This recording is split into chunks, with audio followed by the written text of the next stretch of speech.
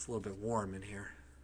Is it in here? It's because we're underground? It might, not only that, but it might be because that door is closed. Oh, yeah, I guess Somebody's got mixed up confusion. Man, it's a killing me.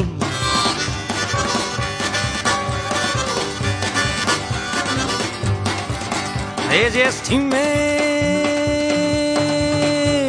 people,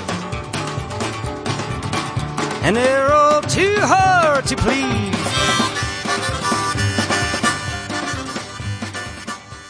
All right, welcome to Mixed Up Confusion, episode 21A, Woogie Boogie. A is for alphabet. A No. is for Apple. A is for accessory podcast. Nice. Nice. So we're here today to expand a little bit on our choices from last week. Most of last week, if you listened, was normally what we do here at Mixed Up Confusion, where we take our playlist and music in general and sort of talk about the whole mix-up of the whole thing. But in this case, we already did that. So we don't really have a whole lot more to say. So again, Kelly, if you want to remind everybody, what else did you sit with during Woogie Boogie?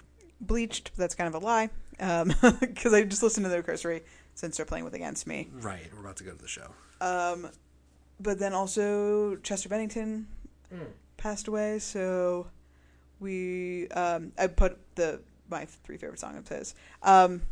So about the songs, just real quick, I did talk about them a little bit, but the song from the Queen of the Dance soundtrack is actually really funny, in that, as I mentioned, John Davis wrote it, but he did the whole soundtrack for that album. So that album, I think, is about 13, somewhere between 13 and 15 songs. It's been a while long. And half of them are songs from artists. Like, there's a Deftones song on there that are just straight up songs from bands. But then the other half are all original songs written by John Davis of Korn. He does one, like he performs one. And I don't know if it's with the rest of the band Korn. I can't remember. But Chester Bennington does one. Marilyn Manson, I believe, does one. And just like, I think Wayne Static possibly from Static X. It's just basically like the everyone roundup you could imagine the new metal roundup is here. Wayne Static died as well, right? Oh yeah, a couple of years He's ago. dead, Yeah. Wow. It's crazy. Like nobody new metal bizarre. People getting wiped out. But it's it was really important to me at the time. I really, really enjoyed it, which must have been 2002. Yeah, it was definitely then. 3. I mean, it had to be before Leah, or right when Aaliyah died, because I thought she died in 2000. Yeah, maybe. Maybe 2000. And I super duper loved it. I think maybe David Draymond from Disturbed. I don't know. Wow. It's been a while, but the song he does on it, hang on, maybe I can sing it. Why is everything so fucking hard for me? That was it. Chester. He cussed for the first time ever on a song, and that was just so crazy for me to think. So what's it called? Why is everything so fucking hard for you? No, because the chorus is like, why won't you die? Oh. Your blood and mine will be fine. Then your body will be mine. No, it's none of those things. That's dark. Oh my gosh, I'm sorry.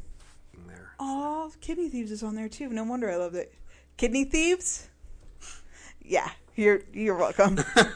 I have no idea who they are. I don't know if I would. It's so weird to be on the recommendations, because I'm like, do I recommend this? Me now? Probably not. But for the sake of like nostalgia, and Chester Bennington died, and this was one of the only things that he did by himself, other than that DJ Z Trip song, right, which was also good. Walking Dead, I think, is the name of that one.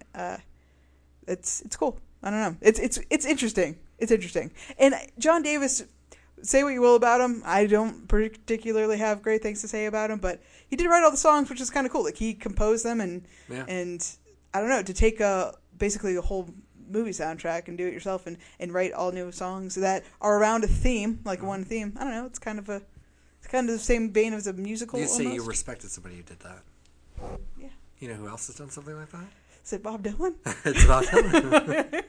And it's funny that you say that they're all around a theme, because I believe I played Billy's theme on the show before, underneath some when you were saying something about some country something, or you said, what's his name? Is it Billy? And then I played Billy's theme underneath.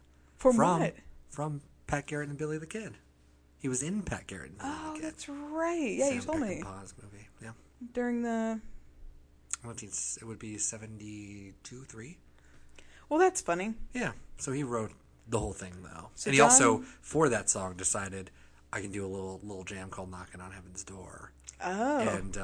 And Jonathan Davis... Same was level, the- same same caliber. You can't really talk about one without talking about the other. Well, it's funny because we were actually talking about Korn, and there's this weird...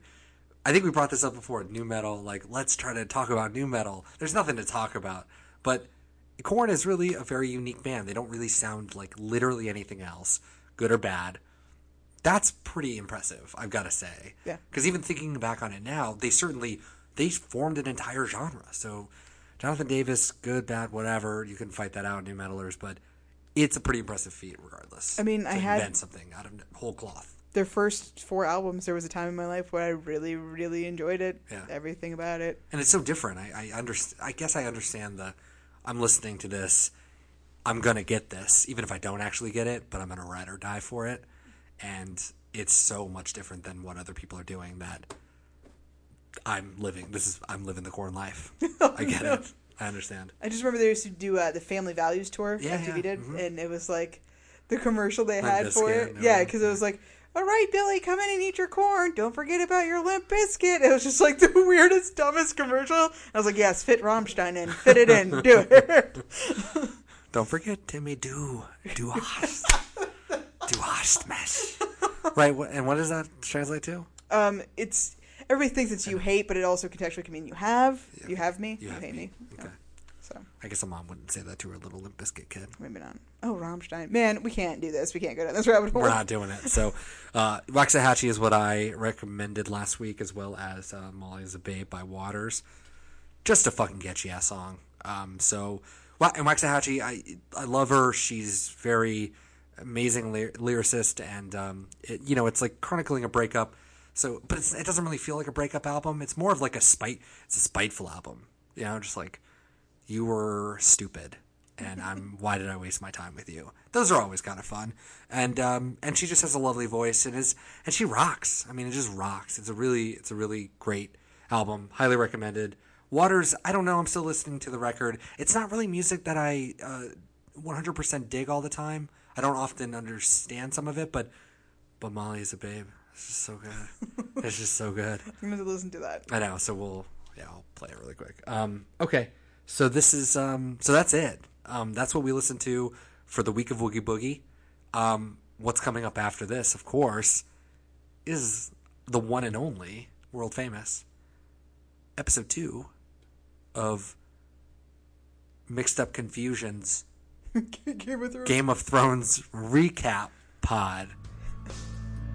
You're welcome.